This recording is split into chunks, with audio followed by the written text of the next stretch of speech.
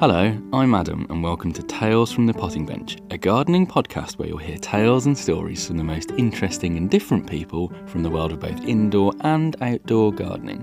This season is sponsored by the wonderful people at PlantGrow, producers of award-winning organic fertilisers made with zero chemicals, great for your garden and even greater for the planet. And don't forget, if you use the code PottingBench on plantgrow.co.uk, you'll receive 10% off your order. Before we get into this week's episode, I'd like to ask, if you listen to this podcast and enjoy it, then please consider rating and leaving a review on your podcast platform of choice. It's easy to do, takes a few minutes of your time, but it helps this podcast get into the ears of more like-minded planty friends. Now, this episode features a conversation with senior content creator at Gardener's World magazine, Miranda Janantka. Miranda's career started at Kew for a number of years before moving across to Gardener's World, but she wasn't always on a path to a life in horticulture.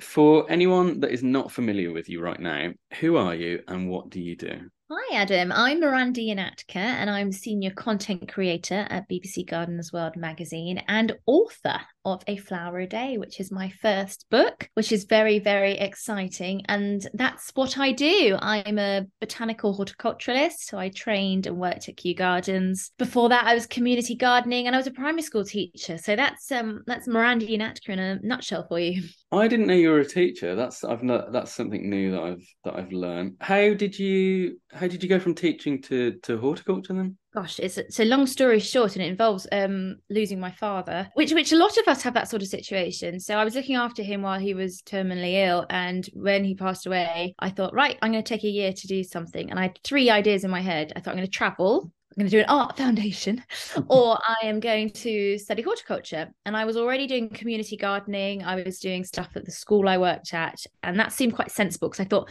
that I can then come back and do rather than just step back into my life. That might have a good impact. And I started it, and I hadn't really known about the opportunities in horticulture until I went on this journey, which started with a BTEC level 3 at Capel Manor. So I'm about 25, 26 at this point, and then found out about the 1 year at Kew, and then found out about the diploma at Kew, and then found out about being a staff member at Kew, and never looked back. So I hadn't intended to do horticulture for more than a year. It's quite scary when you have a typical job, but I was sort of young enough that it wasn't like a huge career change. I was still kind of finding my way, and the garden was the one place that I felt myself and felt happy in what was quite a dark time. So it was wonderful for me. Was it just the fact that you'd I suppose kind of turn to the garden as opposed to falling out of love with teaching, or was that as well? No, it was absolutely that, and I love teaching. And it's interesting because my day job at the magazine still feels like teaching, just a few 100,000 people. We want to help people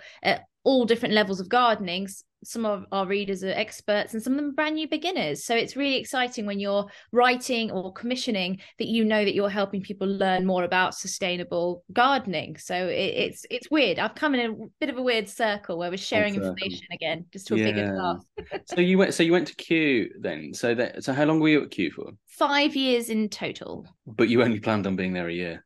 No, I didn't plan on going to Kew. I was just going to get for a year, and then I didn't know you could get paid and trained. Does that make sense? So while I was at Capel Manor, I was nannying and gardening in the evenings and weekends, doing every kind of job I could to help pay for my rent and everything else while I was training. But I'm trying to remember, it was called a traineeship at the time. The terms change, but they're variously the same thing. But at Kew, you get paid while you're training. Not a lot, but when you're used to not earning anything, it seems like a bit of a miracle that you can just focus on doing what you want to do and get paid for it. So I was really excited by that. Left East London, moved to West London, which seemed like moving to the middle of nowhere. No longer was I getting glass in my bike tires. and just fell in love with the place and the people. You've got so many, especially sort of younger people, in their 20s, there's loads of them, and you're running around, you're all broke, but you all love plants and the pub and playing rounders. So, pretty idyllic. That sounds great. So what was the diploma that you did at Kew? What was that qualification that you came out with? So it's called the Kew diploma. That is what it is. If you wanted to do an MA in, I don't know, biology or something, there are universities that will recognise that as its own degree. Does that make sense? So it's a self-qualified or certified subject, and you do course rather, you do 3 months of each year in lecture block, which is wonderful. You are just studying, and then the rest of the year you've got projects and essays and Latin plant name tests every 2 weeks, but you're moving around every 3 months into different parts of the garden. So over the 3 years you will have covered a wide range of things, as well as gone abroad. You get the opportunity to apply for travel scholarships, so I went to the Caribbean because why not? Isn't that the fantastic thing about horticulture, is there's almost always an excuse to try and go somewhere where there's plants. Yeah, no, absolutely. And the thing is, though, I mean, you do so many field trips on the Q Diploma, and, you know, Wales was fascinating. Spain was fascinating. You know, you're going to find amazing plants anywhere. And I mean, I was fortunate because I'd been helping out with the department in the herbarium that was working with the British overseas territories. So it kind of came together. And over there, you know, you're racing around saving plants before things are getting knocked down to turn to hotels. You are doing live action conservation work. So that was really exciting and rewarding. Yeah, I bet. So then how did you go from Q to Gardener's World magazine? I mean, it's not an obvious move. It's it's in the same category, isn't it? But how did that happen? It's weird because I know a lot of gardeners that would not want to put pen to paper, you know, and there's no reason you would. So as a teacher, I'd been marking and doing all that kind of thing. So I felt quite comfortable with the written word. And so the office is in Hammersmith. Q isn't too far from Hammersmith, and they were really lovely at taking me in, like in the holidays between courses at Q, and I'd earn some money at Gardener's World magazine, mostly on the website doing plant profiles. So I started doing bits like that. And I did what I don't think exists anymore, but it was like the British Journalism, Agriculture and Horticulture. They did a sort of an award with John Deere. So for 2 weeks you would go up and do that. And I got a placement at Gardener's World magazine. So that's kind of how that little leap happened. But I just kept going back. Kept being like, yeah. This thing, I think, and people do ask me like, oh, you know, how did you get your job? And I sort of feel like it was about 10 years in the making. You know, these things aren't easy. They often take a lot of graft that people don't necessarily even remember sometimes, you know, but I wrote a lot of plant profiles. Yeah, I think you're right, though. I think that's kind of similar to a lot of the routes into horticulture, I think, just from the conversations that I have, is that yes, it's kind of lengthy, and it's not. I suppose it's the same way with a lot of other industries where there are a lot of people wanting to do it and not that many opportunities. It's kind of like you say, you've kind of built that up over 10 years, and then you've just built that slowly, haven't you? You know. I know, and they often, like, most of the people in the office don't believe me when I'm saying, yeah, I think I've been kind of involved for about 10 years. Like, nah. But if I look back, it's certainly been a very long time. And you're right. And in garden media, there aren't many jobs. It's really small. And I think teams are getting smaller and covering more things. But it's really exciting time to self-publish. So it's a weird one. I think if you're doing what you want to do, and there's so many ways to self-publish now, it's quite exciting. You almost could do whatever you wanted without traditional media now. Yeah, no, that's very true. So what is your job title at Gardener's World? What do you do now? Senior content creator. So what does that mean? It's got a wonderful multi-platform edge to it, doesn't it? Yeah, it does. I do a lot of different things. So we have a podcast, which is really exciting, and I recommend everyone have a little dip into that. We cover healthy living to growing sustainably, to even just growing houseplants and growing veg. It's fantastic. So do have a listen to that. It's free and it's brilliant content. So I do that. I write stuff for the magazine, and I do stuff for the web, stuff for social. So yeah, I create content, which kind of means anything. And then I'm live on the stage in Birmingham for the NEC, you know, so Oh gosh. Are you going to be there this year? I think so. And we're doing more and more shows in different places as well now. I'm trying to remember, the last one was in Audley End, but I was on mat leave at the time. So my partner was on stage, which was a really weird turn of events. Yeah. I remember him seeing me, but he was up as an English Heritage head gardener doing a bit of a talk. But yeah, so hopefully I'll be there this year. I love it. It's really nice. It's like people tell us that being at Gardener's World Live is being in the TV show, or, you know, sort of stepping into the magic. So it's very exciting. I think there's something about, yes, you know, Chelsea's got its charm and all of that kind of stuff, but there is something about Gardener's World Live, which is clearly intentional, I would imagine, is that, yes, it feels like you're kind of part of the program in a way, but it feels as though it's one of those shows that isn't a show. It's something that is more for the people. Do you know what I mean? That sounds very righteous, but it feels as though it's more for kind of the everyday gardener, or every kind of gardener rather than it being kind of this grand stage of Chelsea. Do you know what I mean? Does that make sense? I'm not going to knock Chelsea. I love Chelsea. No, I'm not. As I love we it all as well. do, as Yeah, we all do. yeah, But that's certainly the ambition of Gardeners World Live, that yeah. there are sort of, there's borders and there's gardens and small spaces, and there's a lot geared towards stuff that you go home with ideas that you can use straight away. So That's it. That's the difference. I think that's kind of what you're summing up, that they both, Chelsea's like the catwalk. It's like sort of fashion week, Paris, isn't it? Absolutely. Yeah. These things trickle down and everything else, but it's very kind of ready made, that you can walk in and buy. So many nurseries there selling plants that you can go home with ideas and plants and have had a wonderful time. So everyone is walking around smiling. It's really nice. I love it. Absolutely love it. It was the first time I went last year, and which is mad because I live in Birmingham, so it doesn't make any sense why I've not been before. But it is fantastic. So I think, but like you say, there are others now. Are there two others? Well, there's a spring and the autumn at the moment, but I wouldn't be surprised if there's more and more coming through. They just seem so popular.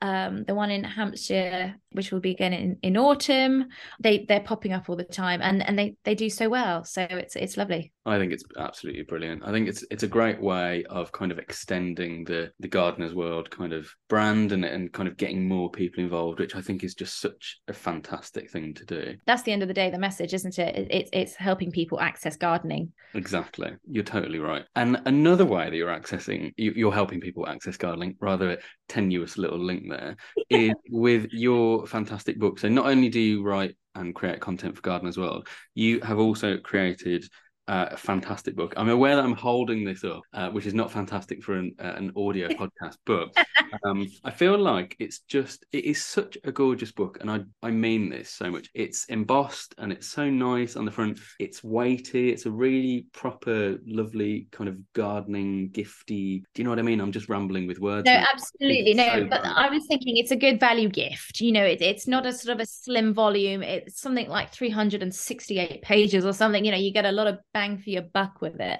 Yeah.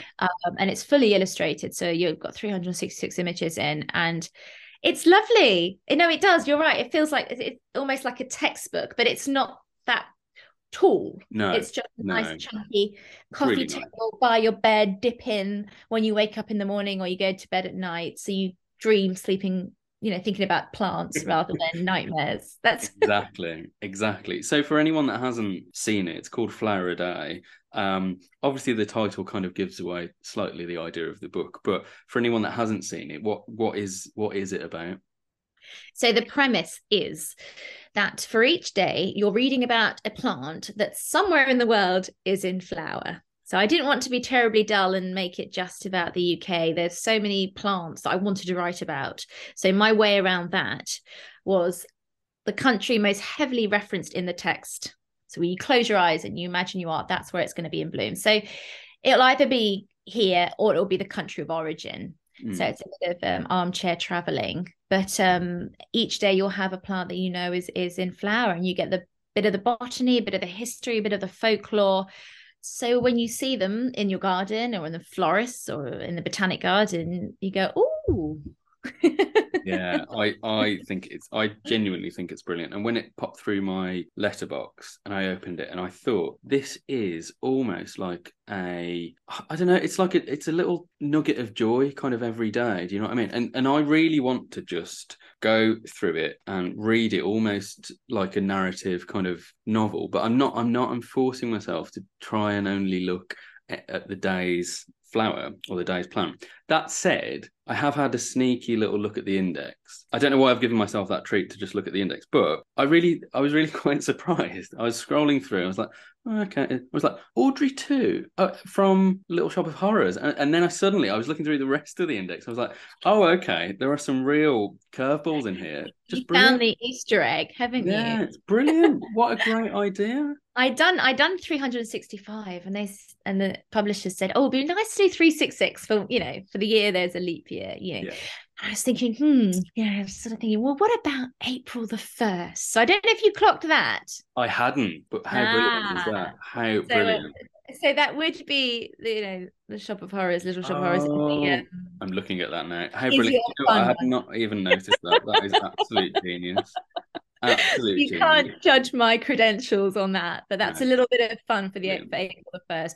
And also, it's not about the flower, is it? It's about the plant. So. No, exactly. But how did you, so trying to force yourself down to 365 or to try and find 365, Yeah. was that a challenge, or was that you trying to whittle it down to 365? It wasn't as hard as I thought. And the other thing is, and to be honest, that nature doesn't give a damn about a calendar. There will be some that you think, actually, that's not that month this year. So please don't use it as a kind of a grid, as a reference to the 31st of January. Is this right? It'll be around that time, but it helps you look at one that's in that time period on that day. I thought it'd be really hard, and you can firstly think about 5 plants, and then you start thinking a bit more, and then they just come rolling out, and one plant will make you think of another, and yeah, so maybe 366 was the right number, actually. It was. Yeah, maybe. I don't think there were many I had to cut out in the end.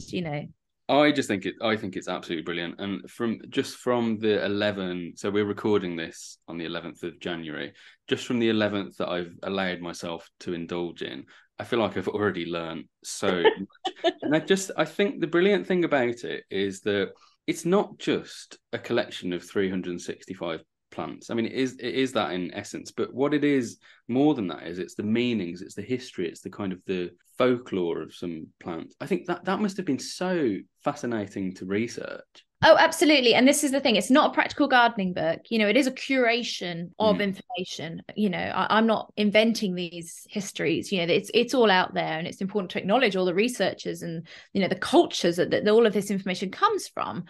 But it was absolutely wonderful. Some of it I knew, as I was saying, I've written a lot of plant profiles, either for studies or work. And the library at Kew is just wonderful. You could just sit in it all day. I spent a lot of time doing that.